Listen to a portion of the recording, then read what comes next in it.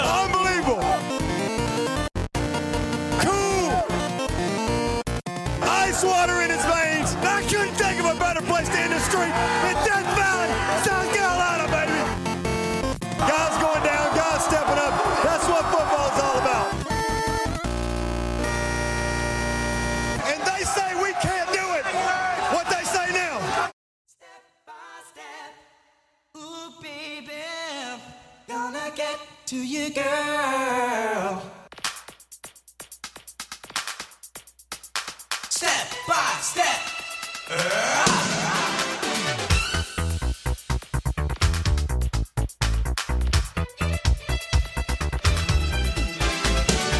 Welcome back to the Clemson Podcast.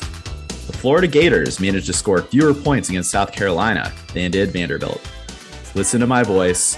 Wake Forest, North Carolina was a non-conference game, not an ACC game. Clemson is 6-3, and life is good. Welcome back, everyone, to the Clemson Podcast. I'm your host, Nick, joined tonight by Ben. This is our Louisville Cardinals game recap show. Ben, quality win. Nice to see the offense show some life in this one. A lot to take away from this game. A little close for comfort there toward the end, but all in all, satisfying victory for Clemson.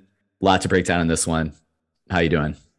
Doing good. And, for me, this was the biggest game. This was the biggest win of the season, of the 2021 season. Dabo may have considered the Florida State game, as he mentioned, as a top 5 in his Clemson coaching career or coaching career anywhere. I will say for this season, the Louisville game was certainly the bigger one. On the road, coming from behind against a team that was better than Florida State. I know we came from behind against Florida State, but doing that against Louisville, I know we had some help with Malik Cunningham getting injured, but listen, DJ got injured. Several other of our guys got injured, not in just this game and, previous games and even before the season started. So that was a huge win for this program this year. Puts us at 6-3 with the opportunity to, bowl eligible, obviously, but with the opportunity to still, run off 10 wins this season if you can win out. So a big win for the Tigers. It's 2 games in a row where we put up 30 points and this time legitimately 30 points by the offense. And things are, looking up on the offensive side of the ball. So I'm very encouraged by that. Still a lot of points left out on the field, which is frustrating, but is also kind of encouraging because those plays are there. We just have to execute. And you've started to see that execution come together in the past few games. We're a far cry from 14-8 against Georgia Tech. I'll say that. Yeah, I agree with all of those points. Maybe to add more kind of high level bullets to this one. This is not an overall critique. I did observe this to be the worst defensive game of the season, not just by point totals here against, opposition, but even, in the Pitt game and the NC State game, I feel like there were kind of extenuating circumstances where the offense really led to some of the points scored by the opposition in the form of turnovers. Untimely turnovers. So yeah, not the most crisp defensive performance of the season, but one where man, when it mattered, man, when it counted, did they show up? And, Louisville, obviously with Malik Cunningham going out, I do think Clemson probably does not win this game if he remains healthy and just continues to burn us on the edge and in the running game.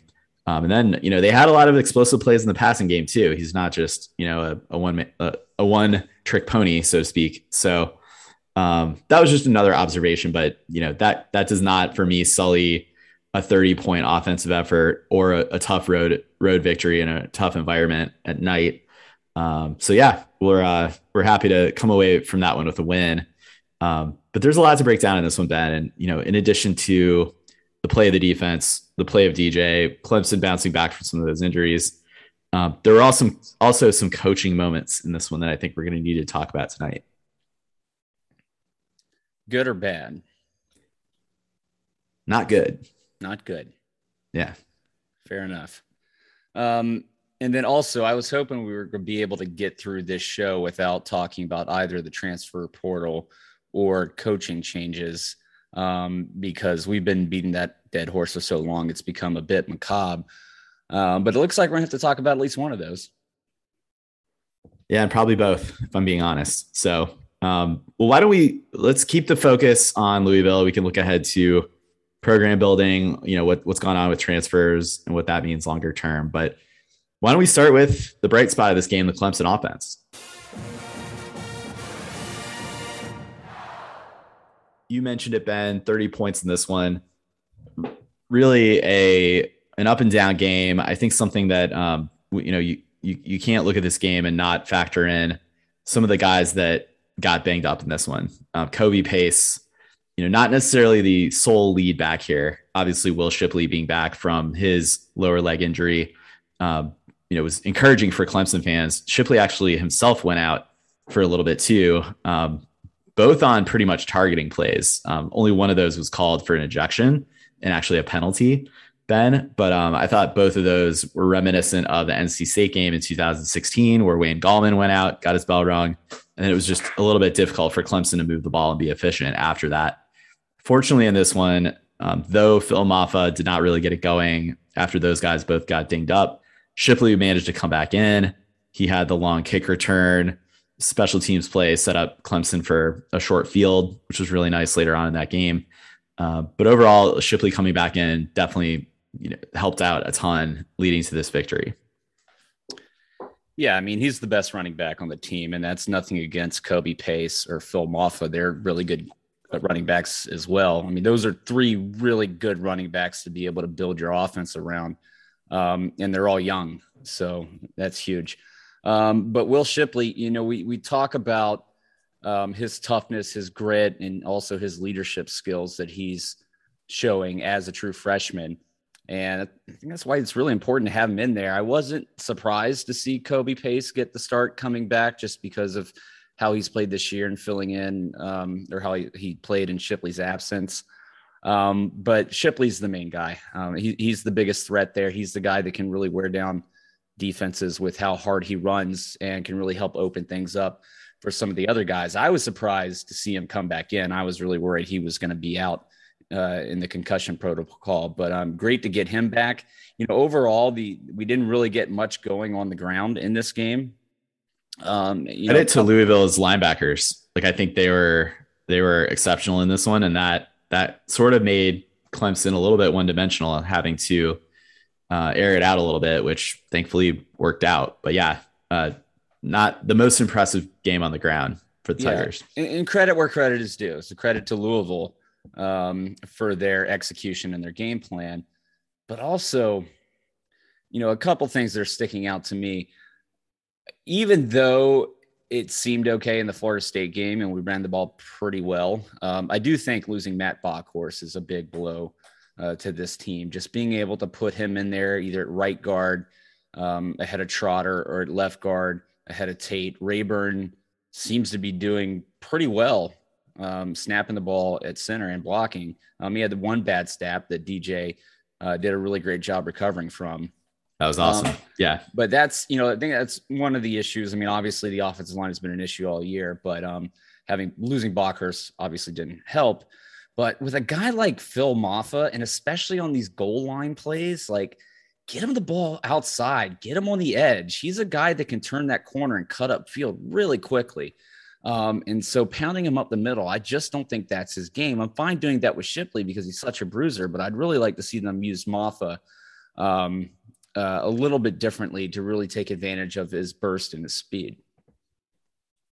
Yeah, I mean, I think that speaks a little bit to the offensive scheme in the running game, as well as what are they comfortable doing, or what can this O-line that they have in there with guys out of position, what are they able to pull off in the running game here? So I think we know the tendency to move to inside zone and rely from the outside, on passing or potentially screen game. But again, if we don't really have, if the blocking for inside zone isn't up to snuff, do we really is calling outside zone plays or, counter plays, that sort of thing? Can we really rely on Walker Parks and up to this point Putnam, and at this point Mason Trotter, who's pretty much a center playing a right guard position? are those guys going to make the right type of plays in the blocking scheme to spring Maffa to the outside? There might be a situation, Ben, where you do need to get the tight end a little bit more involved to set up on that side, or have the tight end cross over or pull to spring Maffa. And maybe that's something, as Maffa develops, he'll get a feel for the timing and let the blocking develop, where he can find the holes and push it outside. But I kind of like using him with this just kind of rawness, much like we saw Travis Etienne in his first year, where he didn't wait for the hole. And that's maybe a good strategy to use this year, since there aren't any holes anyways. So if you can like get to the line of scrimmage as quick as you can, beat the defender. I think Maffa's the type of guy and has the type of quickness that he can get around the edge. We'll start using some jet sweeps. Bo Collins looked really great in this game. We know Justin Ross has the ability to do that. Really liked what I saw out of Bo Collins. So I really feel like the only way we try to stretch the running game to the outside is via the screen passes, which haven't been working very well this year either. So again, we're not great at pounding the ball up the middle, especially in goal line situations. And it was just maddening on that one series, right, where we went, unable to convert the fourth down. I mean, Maffa ran into that, what was supposed to be a hole. The whole line was blocking that direction, the direction that he was supposed to go in. And it was just a jumble of guys. Yeah. There was nothing. So I'd love to see some type of misdirection or creativity in the play calling there, instead of like over and over again. It's not just a this year thing, right? It was happening last year too. All comes back to the O-line talent, Ben, and getting elite caliber O-linemen in the right position, or having depth there if they go down with injury to be able to have. But I think you still have to like at least attempt to play call around that. Yeah, I'm with you. Like dealing with, again, we can't change that for this season. He got not able to add anybody this year. Don't think we're going to burn red shirts to get guys in there against UConn, and probably not against Wake either. You got to go with these guys. And if you look at snap counts, there were only 5 linemen that played in this game. Didn't get Paul Tio involved. Didn't really get anybody else involved in this. You mentioned Bockhorst is out for the season, really done with his career. So it kind of is what it is. So I think I agree with you. Like, it'd just be nice to not try the same thing over and over, especially when late in the game, or at the goal line, to your point, and late in the game when you need a first down or ideally a touchdown to put the game out of reach. You're running Phil Maffa right into the line, and Louisville's defensive tackles and linebackers already had that snuffed out. But even if they didn't, they're winning those one-on-one battles up front. Yeah, I think it's just we're a little too predictable in several areas, that being one of them. And then also, I mean, every time Tyson's in the game or comes in for like one play or something, I know they're probably trying to set something up, I guess, for the end of the year, but we're at the end of the year and he's going to run the ball. There was another play where it was just completely obvious we were going to run, and he got stuffed trying to convert. So we're just so predictable. And I know part of that is the personnel in the field, but I still think that you have to be able to, your mindset can't be, I can only run my offense if I've got star players performing up to their peak ability, right? You've got to be able to adapt it to the personnel that you have out there. And it's frustrating because I feel that we struggle in doing that. Yeah. And I think that's it's been consistent this year, but again, there's certain things that have been there the last several years. We've talked, I think, the last 2 years about putting ourselves in second and thirds and longs and just not having very successful first down plays, which again limits your ability. Even with Trevor Lawrence last year, it brings down your odds of converting. So this isn't a 1 year thing that aligns with kind of the drop in talent on the field. That's part of it, but there are some of these trends we've seen happen for 2 or 3 years now. Yeah, we have been talking about it. I want to maybe pivot us to a little bit of a brighter spot, Ben, and that was the play of DJ Uiagalelei in this one. A lot of chatter this season from, the likes of former quarterbacks talking about coaching staff not necessarily developing DJ in the right way or not developing Trevor Lawrence before him. Others questioning DJ's grit, DJ's drive as a killer, a lot of those things. DJ went down in this game with what seems to be a PCL injury, posterior cruciate ligament, for those keeping track at home. To see him come back in and not just play, but lead this team back from a deficit in the fourth quarter and scamper for a game-winning touchdown was awesome to see. DJ did it largely with a smile on his face. Post-game interview, super positive guy. But you can tell the competitive dude did not want, to see his team lose, did not want to watch that from the sidelines. So beyond that toughness that he displayed, though, Ben, I thought this was definitely his best game as a decision-making quarterback and as a leader of this offense.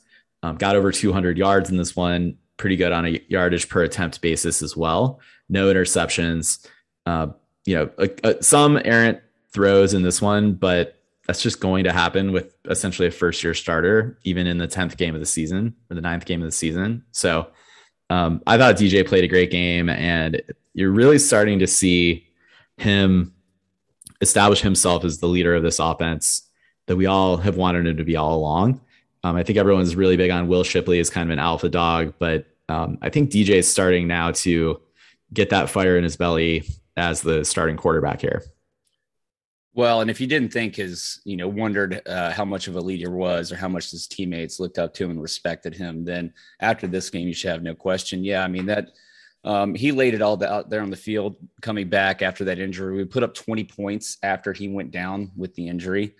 And yeah, I thought I saw a lot of improvement. And to give Tony Elliott some credit, give credit to DJ too on that, on the touchdown run that put us ahead, where he limped into the end zone. But I thought that was a pretty good play call, considering they may not be expecting that, considering DJ was banged up, right? You saw our defense. No one was within 2 yards of him that whole run. It was awesome. We saw with our defense, even, not when Conley was in there, but when Malik Cunningham was able to come back, there were certain things he wasn't going to be able to do. And that's in part why they weren't able to move the ball very efficiently until that last drive. So I did think that was a good call by Tony Elliott. DJ continues to play better and better every game. We are seeing development out of him. I haven't been one of the people that thinks Streeter should be gone at the end of the year. I think he needs more time, and we've seen development in our quarterback. And I'll mention it again. Anybody that thinks after watching the two quarterbacks in there that doesn't think that DJ gives this team the best opportunity to win honestly, you're blind or you're stupid. Puma, great for him. I think there are certain packages that we can put in the game plan that will certainly help this team. He does have ability. He's not the greatest passer, but he's got legs, right? So he is a weapon there. And I think as this team gets a little more comfortable in offense here towards the end of the year, maybe in the South Carolina game, you might see them split DJ out wide and do some type of trickeration play with Tyson Pumachan. But the bottom line is DJ is the best quarterback on this team and gives the Clemson football team the best opportunity to win. And despite all the naysayers, he's kind of kept his head down and he's improved game after game this year. What really helps too, Ben, is starting to establish some more chemistry with a more consistent group of wide receivers. Unfortunately, in addition to Kobe Pace, we mentioned before, who went out with a concussion-like symptoms, sounds like he's going to be okay. Which is great news, moving forward for Kobe.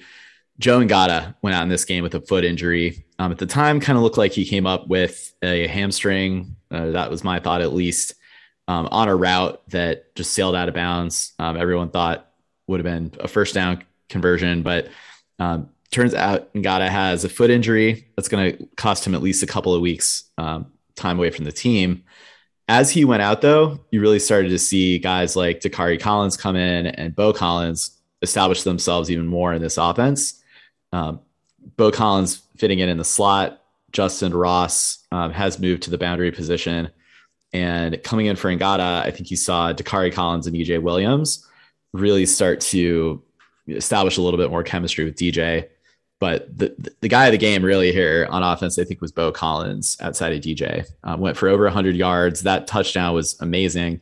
Honestly, credit his separation and his route running there, but also the offensive line standing up on that one and DJ having a perfect ball. So I know that we got fat, rich, and spoiled, Ben, off of those kind of plays from Trevor Lawrence that we took him for granted. I did not take that one for granted. That was a probably the highest high I've had this season watching Clemson football. Well, watching Bo Collins just come wide open and DJ just dropped the ball right in there. Both for DJ, the touch on his passes, especially on those deep balls, has gotten a lot better as the season has gone along. And then for Bo Collins, the move to the slot, great coaching decision. I can understand, I guess, why we put Justin Ross there at the beginning of the year, because, the guy you were going to have there, Brandon Spector, unavailable due to injury. Bo Collins, a true freshman, probably not quite ready yet. Might not have played that position in high school. I'm not sure, but that would be my guess. And you had Ladson and Ngata that were like top of the depth chart, ready to go at their positions, right? Yeah, but Bo Collins is a guy who's been progressing more and more as the season has gone along. He had a coming out game in this one at a new position. Made some great catches, got at least one pass interference call down the sideline.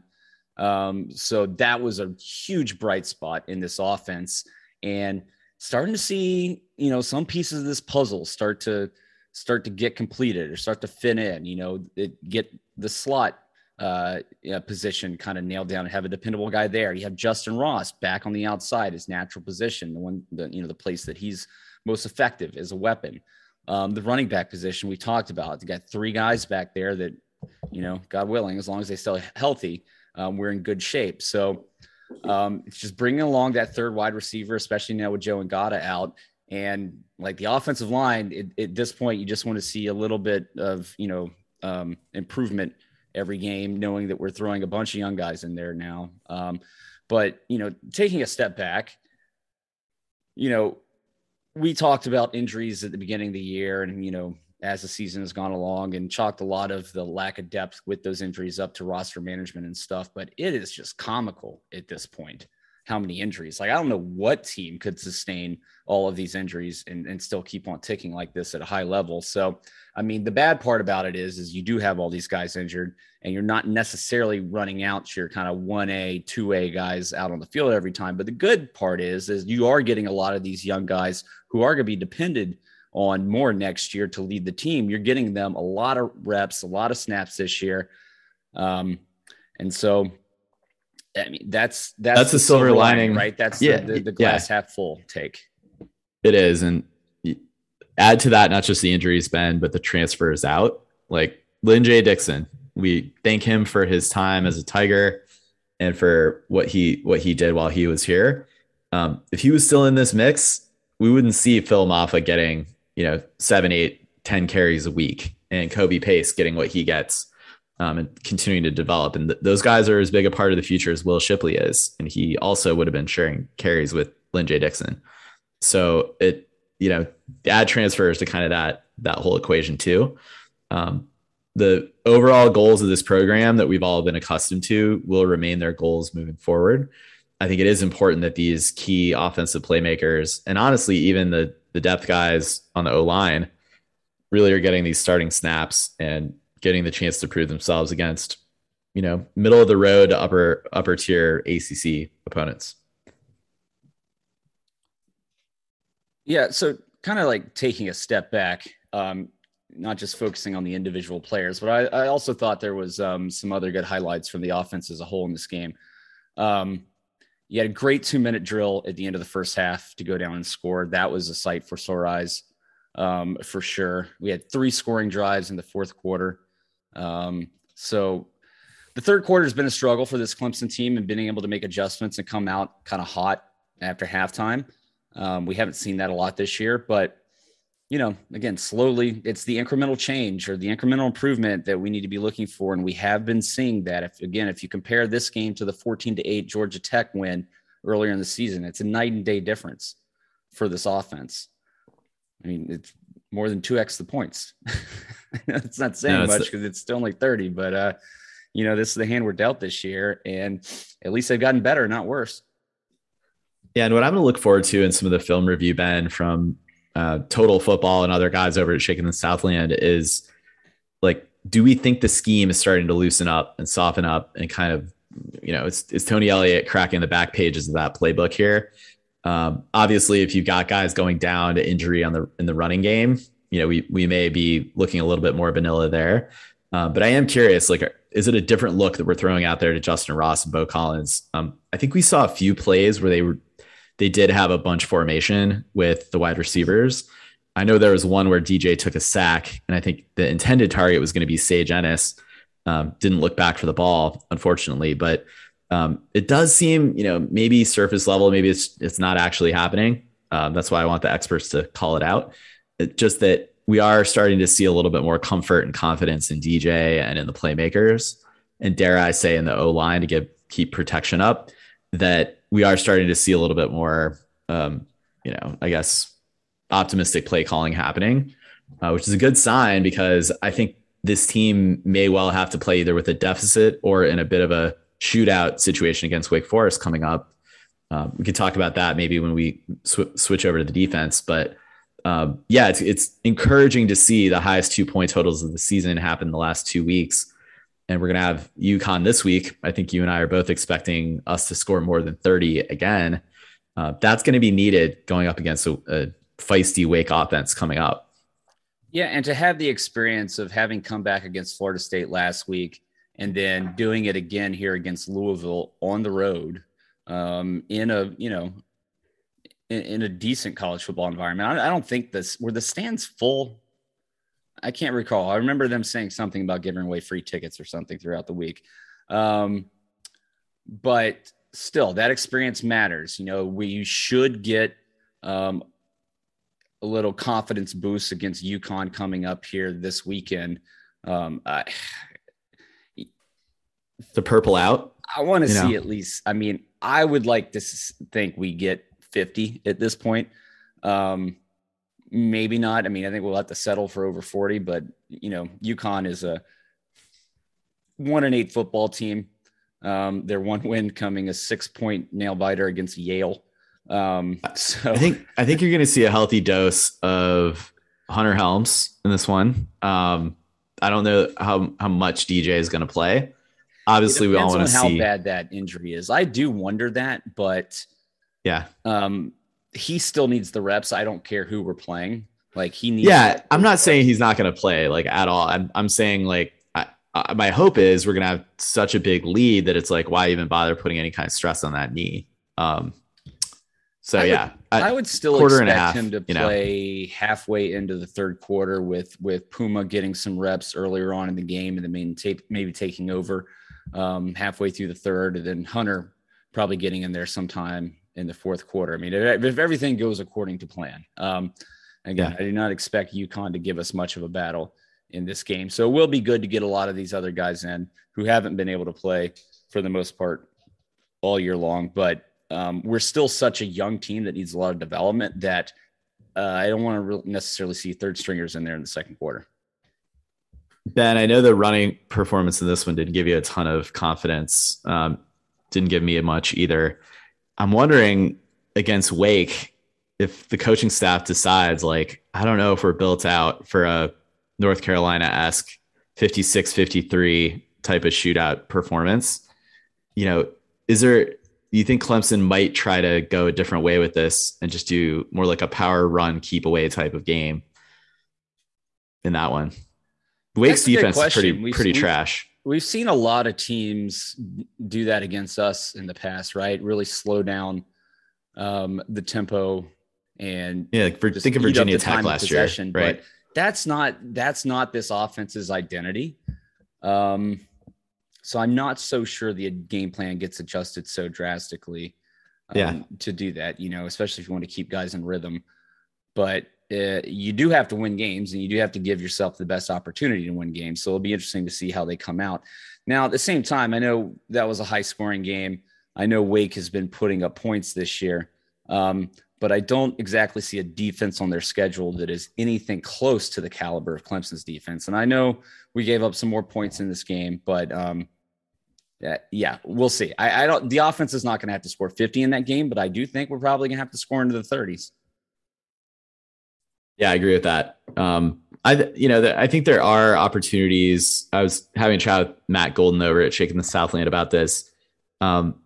Wake does that kind of delayed mesh point handoff, kind of run pass option with Hartman sometimes. And you can do that when you're playing North Carolina's defense or you're playing, Syracuse's defense. But Clemson against Xavier Thomas and Tyler Davis and Miles Murphy, and even Rook, it's not going to work. So you might need to see Sam Hartman get the ball out a little faster than he's used to. Don't know what that's going to do for their efficiency, if they're always going to make those connective plays. And Clemson's linebacking core has definitely been up to the task this year in the passing game. Keeping the focus on the offense here before we switch over, that the offense is going to have to carry their fair share of the load, and making sure the defense is not out there on the field for extended periods of time. Keep the turnovers down, ideally to none, but don't be putting the ball on the ground, throwing interceptions. No muff punts. Can't give up those easy turnovers. And the offense just then needs to execute. And it's okay to punt. Let's limit the 3 and outs. And then also, speaking of that 4th down Maffa up the middle, take the points. Take the points. We've struggled the past 2 years in goal line situations, punching it up the middle. And that was with Travis Etienne. Take the points at this time, especially if you're not so far behind that you just need touchdowns or it's a bust. Take the field goals, put the points on the scoreboard, keep the confidence in the offense, and keep moving. I agree, Ben. North Carolina State is who Wake plays this weekend. They're going to be their toughest relative defense. NC State's ranked 19th in advanced stats defense in the FEI rankings. Clemson's number 7 in those same rankings. And I'd probably take Clemson over at least half of the top 6 that they've got on this list. So, NC State's going to be better than anybody else that Wake has faced thus far. So we'll get a feel for it. And Wake's going to have a pretty tough back-to-back type of a setup in terms of defenses, and Clemson being the better of the two. And I'm glad that we're getting them the week after NC State. I can't believe that it's Wake 2 weeks in a row that is the ACC team that I'm most intrigued about watching. And then this one against NC State being a conference game. It's not often I sit down for an ACC conference game that Clemson's not playing in and kind of keep my eyes glued to the TV, but I'll be watching that this weekend for sure. Yeah, it should be a good one. It's essentially for the ACC Atlantic. Obviously, neither team can clinch that. Clemson's hopes are still alive overall in this one. But yeah, what I would say is, I don't know I guess we might as well talk about the scenarios now in which Clemson can make it. If we look at the schedules of these teams, Ben, and who they would have to lose to afterwards, the way it plays out, NC State has to lose 2 more. Wake has to lose 2 more. One of those could be to Clemson. So we really only need Wake to lose to either NC State or BC in order for Clemson to finish ahead of them, assuming we beat them. NC State, meanwhile, has to lose 2 more. I almost think, I don't know that we can count on BC to do much of anything. Phil Dracovic is back there, though. He's back. I think we can. I think we can with him being back. Right. And it's always hard for an offense like Wake. It's like 3 weeks in a row. They lost this last weekend to UNC, play NC State. Let's say they win a squeaker against them. Then they play a really tough Clemson defense. We win that game. Then they have to face BC and a feisty Dracovic. Maybe BC's playing for, a better bowl berth or whatever. I think that is our best path. So what I mean by that is Wake hand NC State their first loss, or, the first of the 2 that NC State needs to take. And then you're relying on somebody like Syracuse or UNC to then beat NC State in one of their final 2 games. Yeah. And looking at their schedule, I know it's all nice to have seen them at 8-0, Wake Forest up there in the rankings, but they haven't beaten a team this year that is any better than the teams we've lost to. A couple of them being the same that we've played, 3 of them, Florida State, Louisville, and Syracuse. Otherwise, I mean, their schedule was very pedestrian. They had no big out-of-conference games. They didn't play Pitt being their big one. So no, I can certainly. I think we need them just because by virtue of who NC State has to play, that being Syracuse and North Carolina.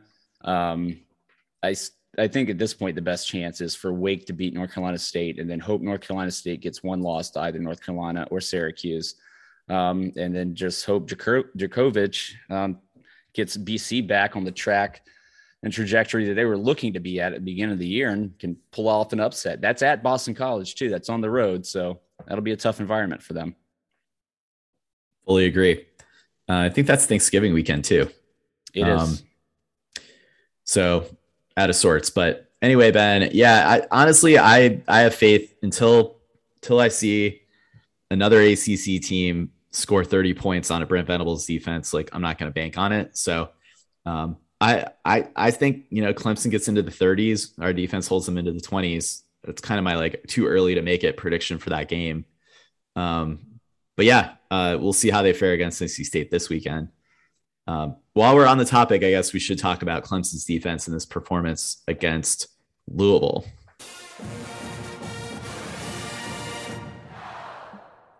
All right, Ben, in this one, I know we touched on earlier, Clemson with its toughest defensive output of the season, allowing 24 to Louisville. You can attribute some of that to turnovers in this one, coming off the Will Brown fumble, kind of set them up for a short field there in the end of the first quarter. I knew that drew a lot of ire from Clemson fans. We'll talk about that in a special team bit.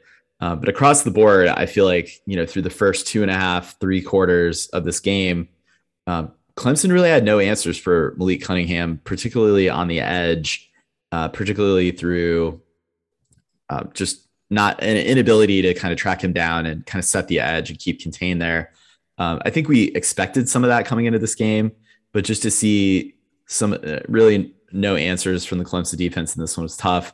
There were also some penalty issues and just poor tackling early on in this game. So, and then, beyond that, there were also a lot of explosive plays through the air. Louisville did also seem to convert those very frustrating 3rd down and longs in this one that we saw a little bit rear its head in the Florida State game and definitely against Pitt. So, still a very dominant defense from Clemson. A lot of plays were made when it mattered most, and they're really the key to why Clemson came away with the victory toward the end of the game. But Ben, I do believe on some level with this team, you are starting to see some of that wear and tear of the season, playing a lot more time of possession, a lot higher number of snaps than you might otherwise expect, coupled with injuries on this team and really seeing the depth start to be challenged. I think you are starting to see that take its toll a little bit on Clemson's defense. Hoping to have a bounce back week here against UConn, get some guys some rest, get some of that youth movement in there to get some experience, and then come out hopefully rejuvenated for a Wake opponent in a couple of weeks who's got a really good offense. Yeah, next week will be a good opportunity on the defensive side of the ball now to start getting some of those younger guys in and give some of the guys that are banged up a bit of a rest. I wonder if Andrew Booth maybe doesn't take a seat just because that's recovering from that stinger he got in this past game. And I don't think our defense needs nearly as much development as the offense does. And I do agree. The injuries are starting to stack up on both sides of the ball. I think we're starting to see there is a drop off without Brisset not being in there. I think the duo of him and Tyler Davis does make a big difference. Now, Rook has played great all season long. He had an amazing pass knockdown in this game where he got about 3 feet up in the air. I think that saved a touchdown, Ben. Yeah. That was great to see. And, but I mean, the storyline of this defense, they stood up when they had to, and it was really the big plays that beat them in this game. I mean, their 3 touchdowns was a 26-yard run, a 23-yard run, and a 51-yard run, 2 of which were by Malik Cunningham. And then they were able to drive the field in the last drive of the game with really 2 pretty amazing catches by their wide receivers. The one that was heavily covered by Mario Goodrich. And then the one right there down there near the goal line that set them up for 1st and goal right there at the end before the Tigers shut them down on 4 straight plays. So it was more the big play, I think, beating Clemson in this game. And a lot of credit has to go to Malik Cunningham. Listen, this offense for Louisville with any other quarterback does not look like that. Malik Cunningham was a game changer. And I think if, he develops his passing more a little bit, and he did not look like a terrible passer by any stretch of the imagination in this game. That's a good quarterback. And I was really impressed by him in this game. And so I think a lot of credit goes to him in the Louisville offense in this one. But at the end of the day, the Clemson defense was able to hold up. They made the big 4th down stop when it mattered. And I know we get a little nervous by seeing Louisville putting up the 24 points. Obviously, probably would have put up more had Malik Cunningham not been injured. But I just can't help but like the bright spots and the players that are flashing that really stand out for me in this game and that just kind of make me smile and not worry about that other stuff. Trent Simpson continues to be a freaking beast. He still gets a little aggressive rushing off the edge and loses containment at times. And that allowed Cunningham to get around the edge. But sophomore, 2nd-year player, he struggled with that a bit last year, but his instincts are still pretty great. His athleticism is top notch. Andrew Makuba continues to make huge plays. He's been great in run support. RJ Mickens there at the end and made some good plays. I thought he played well. And all these are really young guys. So the future is really bright here on the defense. My one kind of question for you is, what do you think about Myles Murphy? Is he kind of taking a sophomore slump type of year? He just doesn't seem to be having as much of an impact as I had hoping to.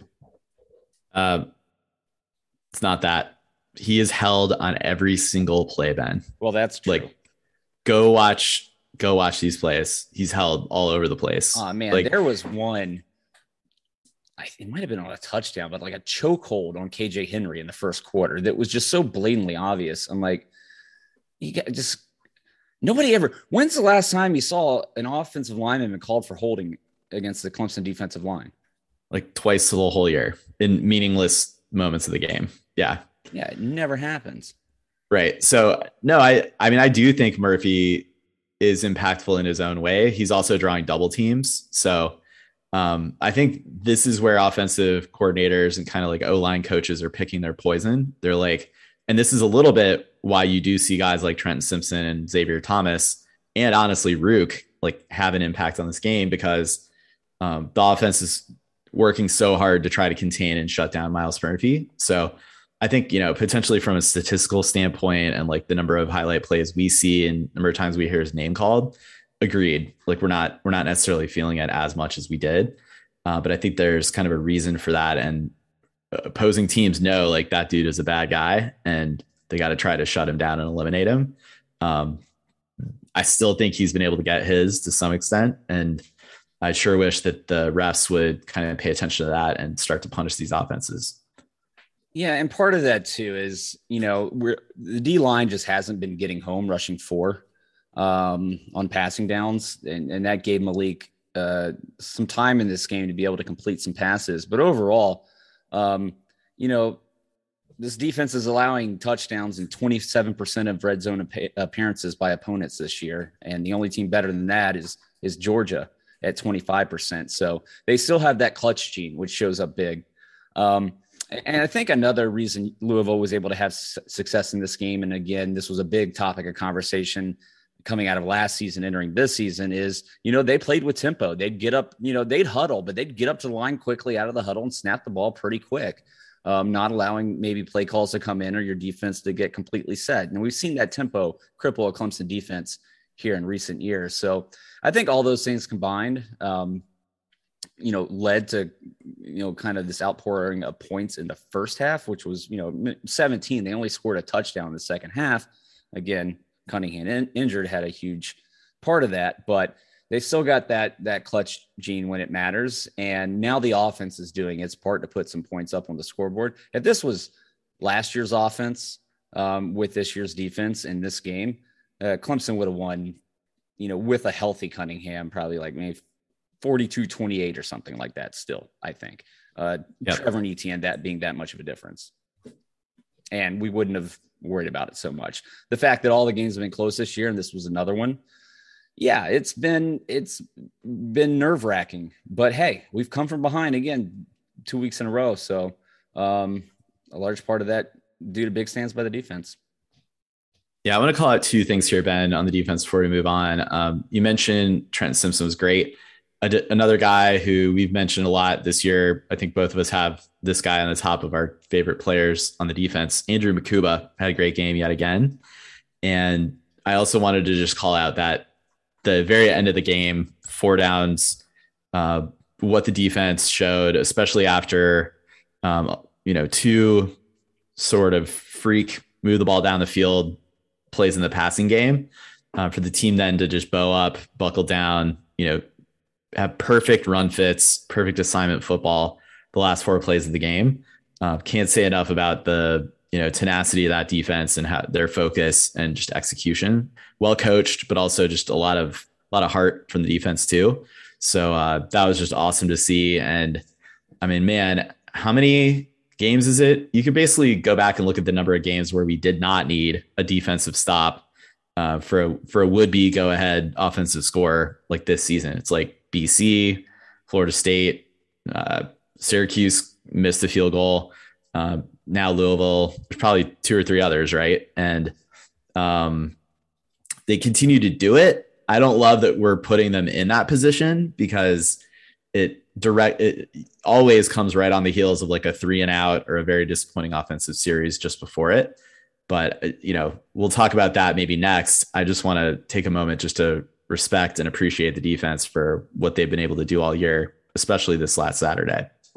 Yeah, and this week, at least in the series before that, the offense was able to get a field goal, but they still only took 16 seconds off the clock on 4 plays, gaining 2 yards. And that was the one I was talking about earlier where they put Tyson in on third down. It was obviously going to be a run. So, yeah, it'd be great if we could figure out how to run out the clock. Unfortunately, we have been able to do that, but the defense has been there to step up. And speaking of Makuba, the last play of the game, they ran that same Hunter Renfrow 2016 national championship game route where the wide receivers cross and try to get the defenders to essentially run into each other. But Goodrich and Makuba did a great job handing that off and switching up on their assignments on the guys they were covering. And there was nothing there for Cunningham. And, with that bum ankle, just had to go down there at the end. So, and XT, I think, if you go back and watch that replay, Ben, a few things would have happened. I think Skalski kind of overran his pursuit a little bit. So Cunningham tried to cut back upfield on a good ankle. He would have been in a position to score there, might even have gotten the ball across, but XT was right on his heels. And I think you had maybe it was Makuba, maybe Goodrich there to kind of clean it up and probably have a goal line collision. But XT, if you watch that highlight, like, there's a lot to see in that highlight. I definitely recommend people go back and look at it. Xavier Thomas basically started at like the weak side, almost like a defensive tackle position. And it was able to cross the formation, in the mess and basically track down Malik Cunningham, who again wasn't at full speed, but XT showed his agility there. Another dude who I think had a really good game, even though it didn't add up in the stat sheet. Yeah, he's quietly had a really good year. Really been impressed, and we've talked about this, about how he's bounced back and how he's able to impact games. Really proud of that kid. Hoping that he's turning this into, mid-round draft pick at this point. I hope to see him drafted, period. But I hope to start to see him moving up some of these draft boards. And I think his play on the field has certainly improved and is warranted that. Obviously, we'll see. But the more that we talk about Cunningham and his injury and then what we saw out of DJ and his injury, really respect both those quarterbacks for playing through it, because they were obviously limping after several plays, but they stuck it in there for their teams. And great ending to a very exciting game. Yeah, agreed. Super entertaining. Definitely moments of frustration in the coaching staff. I think we didn't really touch on it too much earlier, but the offensive play call at the goal line. I mean, we did talk about the inability to, run it 2 yards to break the plane. David Hood from TigerNet reported, I think he got this from Tony Elliott in a quote, but Dabo was in the headset. He was in the headset on the goal line series. He was in the headset on the field goal, the penultimate series, the field goal series before that goal line stand. And, Dabo's like, look, these are run plays. I have faith we can bust one or, not put ourselves in a position to potentially turn it over or stop the clock. Well, we took 16 seconds off the clock, and, to not go for a touchdown there or at least a first down, to me is the wrong coaching decision. And, Dabo commented like they had to pull off like a Joe Montana, Jerry Rice act to get the ball downfield to put us in position to get to the goal line. But, that's going to happen. Like you're kind of disrespecting your opponent by, assuming that they're not going to come down and score on you like that. You can say it's faith in the defense and they've shown it, but it's just it's not great. Well, you're also trying to camouflage the issue in that we've been unable to get first downs. And even again, for me, like that when we got stuffed on fourth down, okay, sure. If you want to run it 3 times in a row, at least try to stretch one out on the edge. But when it comes to fourth down to that point in the game, kick the damn field goal. Please just take the points. With this offense this year, take those points. Yeah. And then with the last Clemson offensive series, third down, you bring Tyson in, everybody knows what's going to happen, and the defense swarm right to him. So I'm fine with run plays. I just don't care for the particular run plays that were called. I want to ask you, Ben, maybe I can jog your memory here a little bit.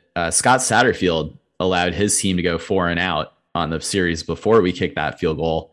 And I think a lot of people were questioning, well, why didn't he just punt that ball? And it might actually have been an okay coaching decision if he knew how conservative Dabo would be and knew it would be consecutive run plays. They could use their timeouts. We probably were going to settle for a field goal there, and they'd at least have one last series to be able to potentially get in a better position to, maybe they get a kickoff return or something. Whereas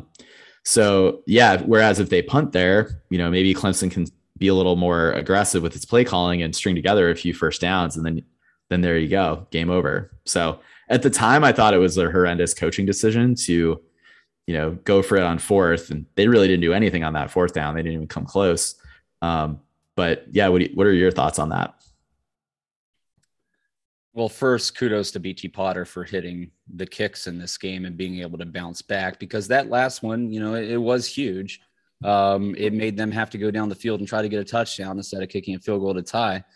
I was a bit surprised that they went for it there, especially so far deep into their own territory.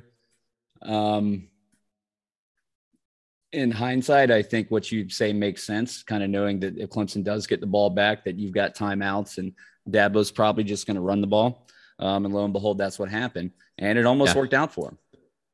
Yeah, totally. It's not like a stroke of brilliance or anything, but, he kind of played Dabo's tendency against him. So, and I like Satterfield as a football coach.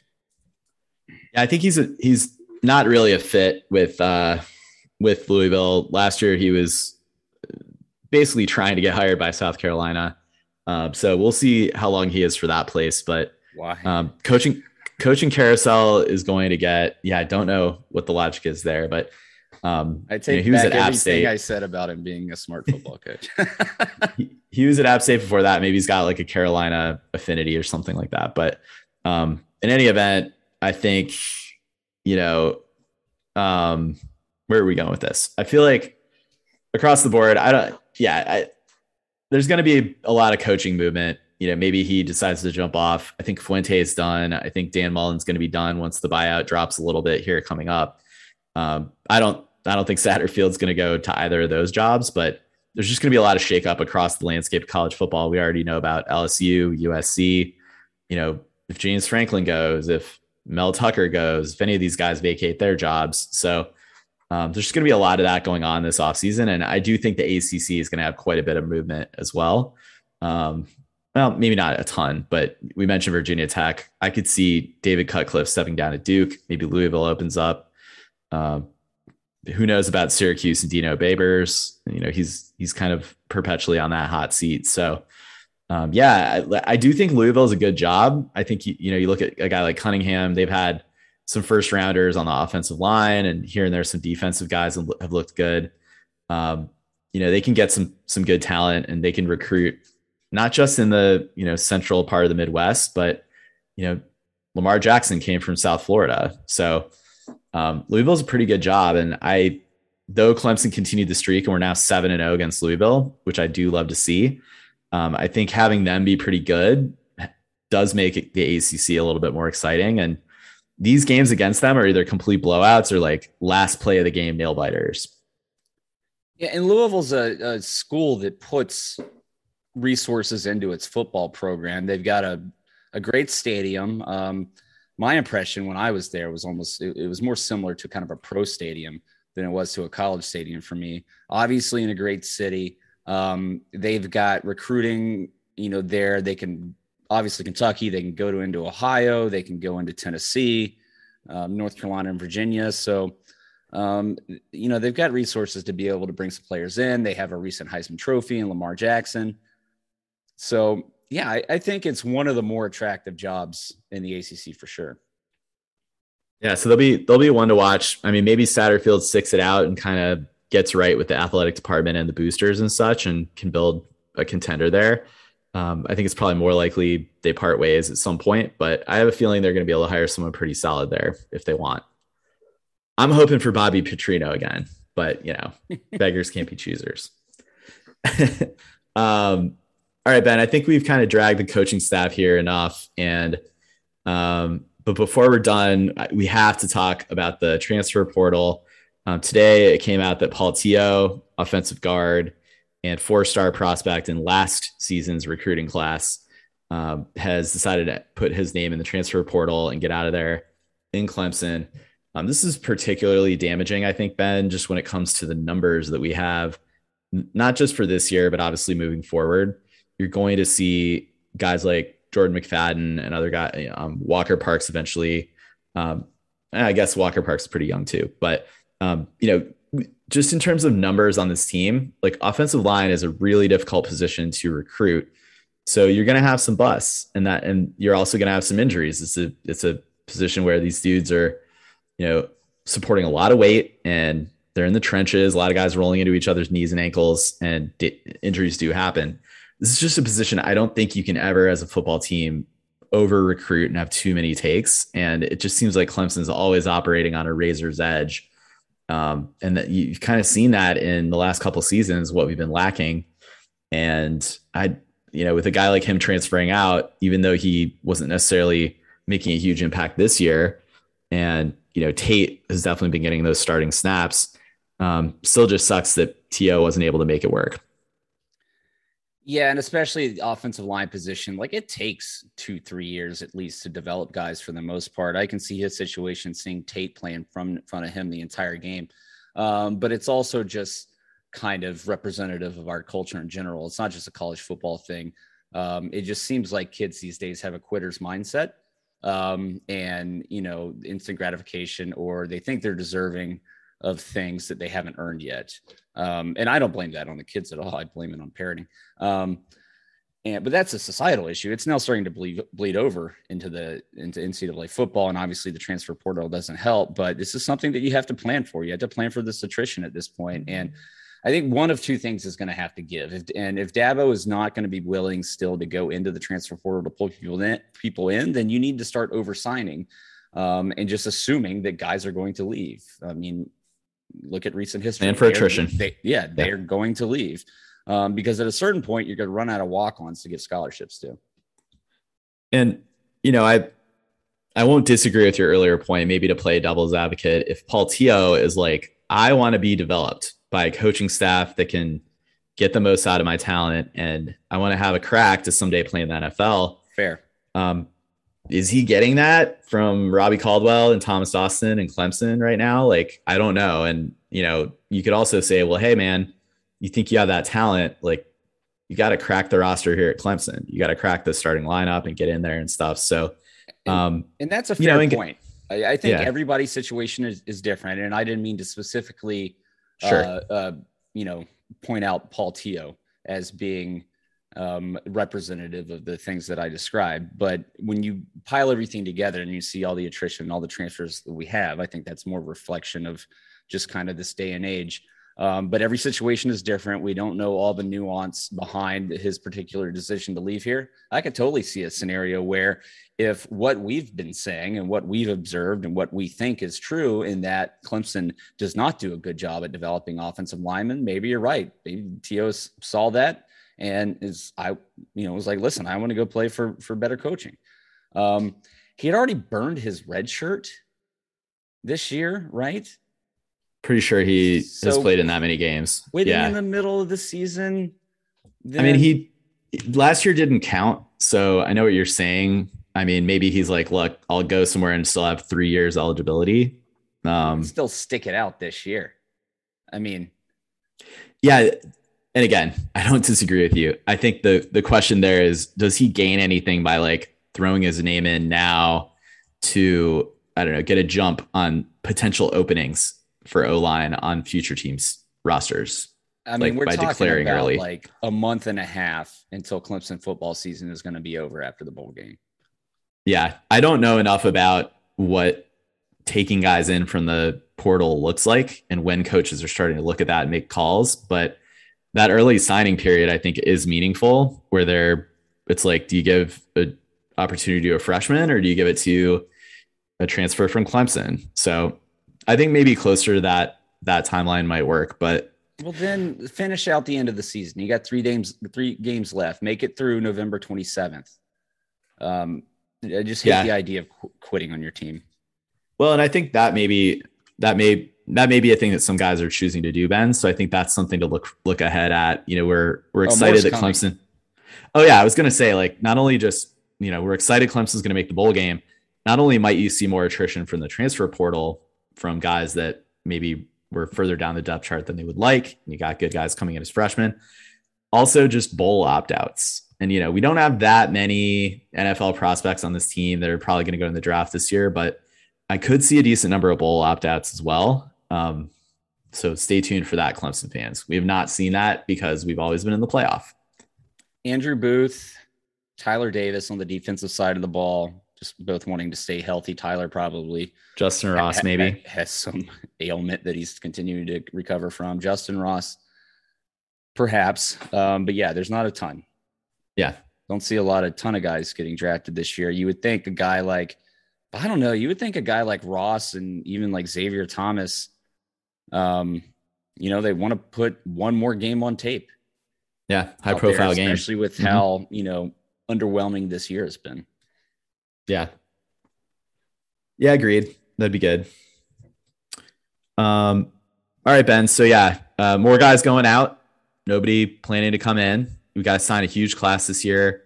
Don't know that the number of offers is going to increase. Dabo kind of doubled down on the number of offensive line takes. He's like, we're going to have a 15-man room. That's going to be who we are. Obviously, he could be intending to pull in 18, 20 guys and still tell us 15 right now on November 8th, November 9th, whatever day it is. And yeah, we'll just go with that. But anyway, O-line, number of takes, plan for attrition, over sign. That's going to be our mantra here on the show. Yeah, I mean, just all the factors that you mentioned, the transfer portal, injuries, career-ending injuries, and then just some guys that just never develop. Some guys end up being bust. That happens more often on the offensive line than not because it is such a difficult position to play. You have a beer with Cody at TDs, and then all of a sudden you're out of football in a year and a half. It happens to everybody. Oh, man. Inside joke. It's all right. All right, Ben. So pretty satisfying win here. College football playoff rankings came out. People know what's up with that. We don't really need to dwell on it on this show, but I think it's just a manufactured soap opera from ESPN and the College Football Playoff Committee to sell a TV show. We'll see. It was interesting to see Purdue once again kind of take out a top 10 team. I think they play Ohio State coming up. Wouldn't that be great? I have fun watching Purdue beat people. It's great. I mean, they've done it to Iowa this year. They've done it to Michigan State.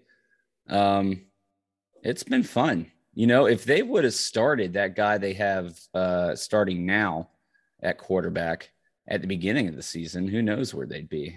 I think he played the first 5 games. I can't quite remember.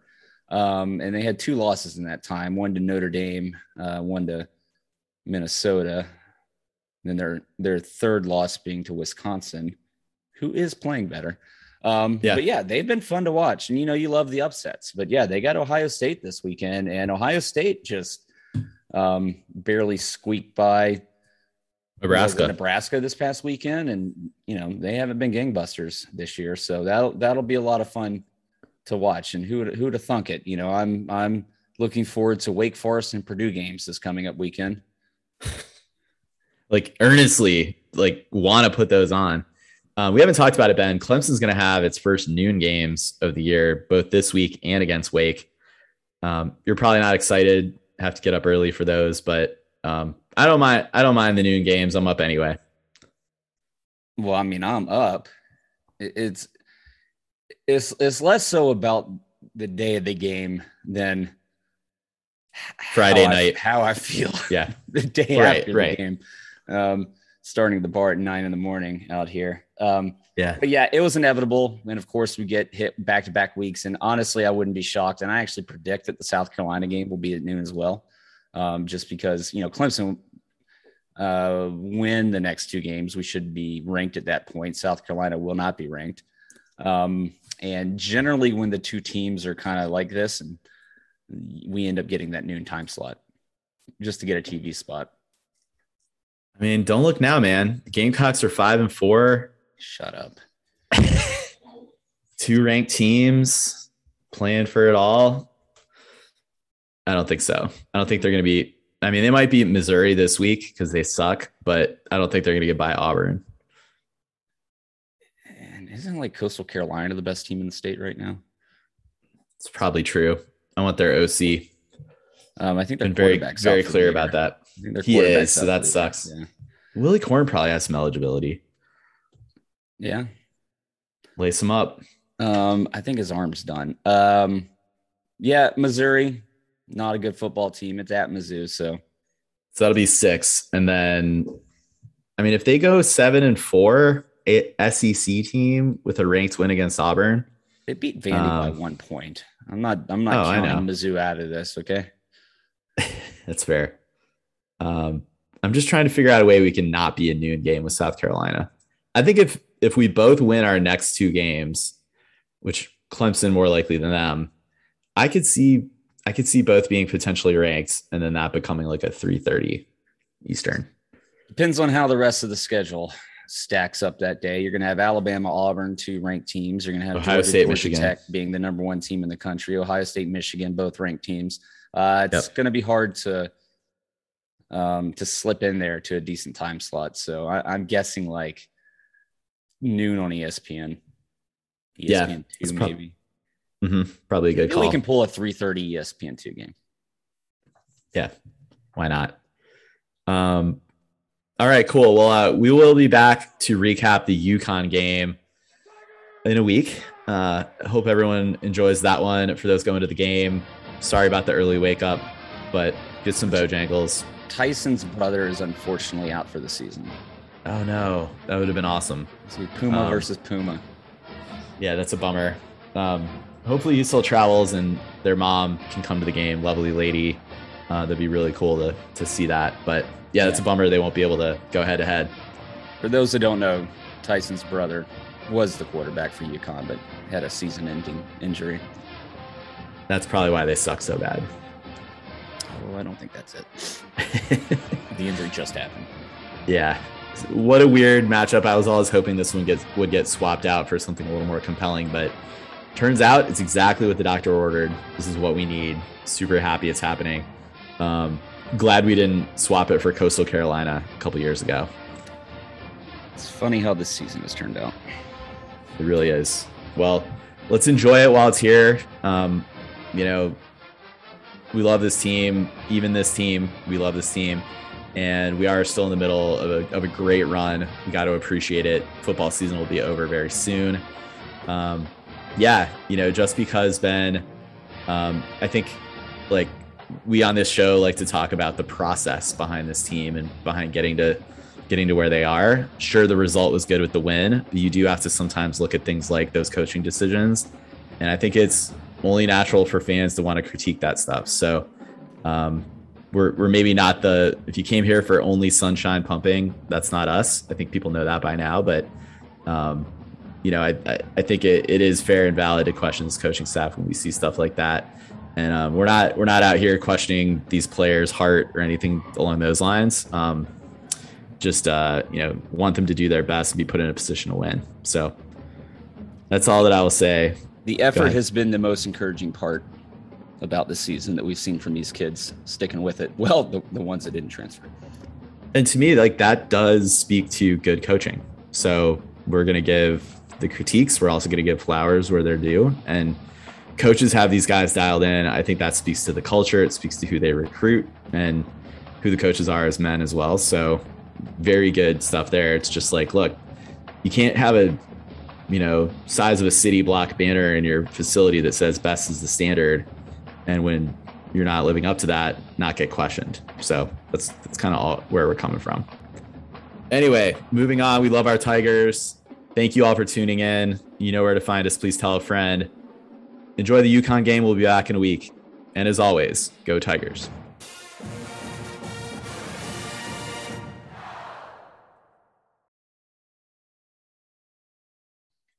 God, Pumachan was 0 for 1. He played, I guess, 5 snaps, according to the attempts and carries. I don't know. Yeah. I felt like it was more than that, but maybe. Yeah. I can go look at this. Whatever. Doesn't matter. Snap count. Oh, he had a pass downfield to Justin Ross that got flagged for PI. So that doesn't count as a right. Tyson played 9 snaps. Okay. I guess sacks count as rushing attempts though. No. Handoffs. Oh, duh. That's not reflected in a box score, I guess.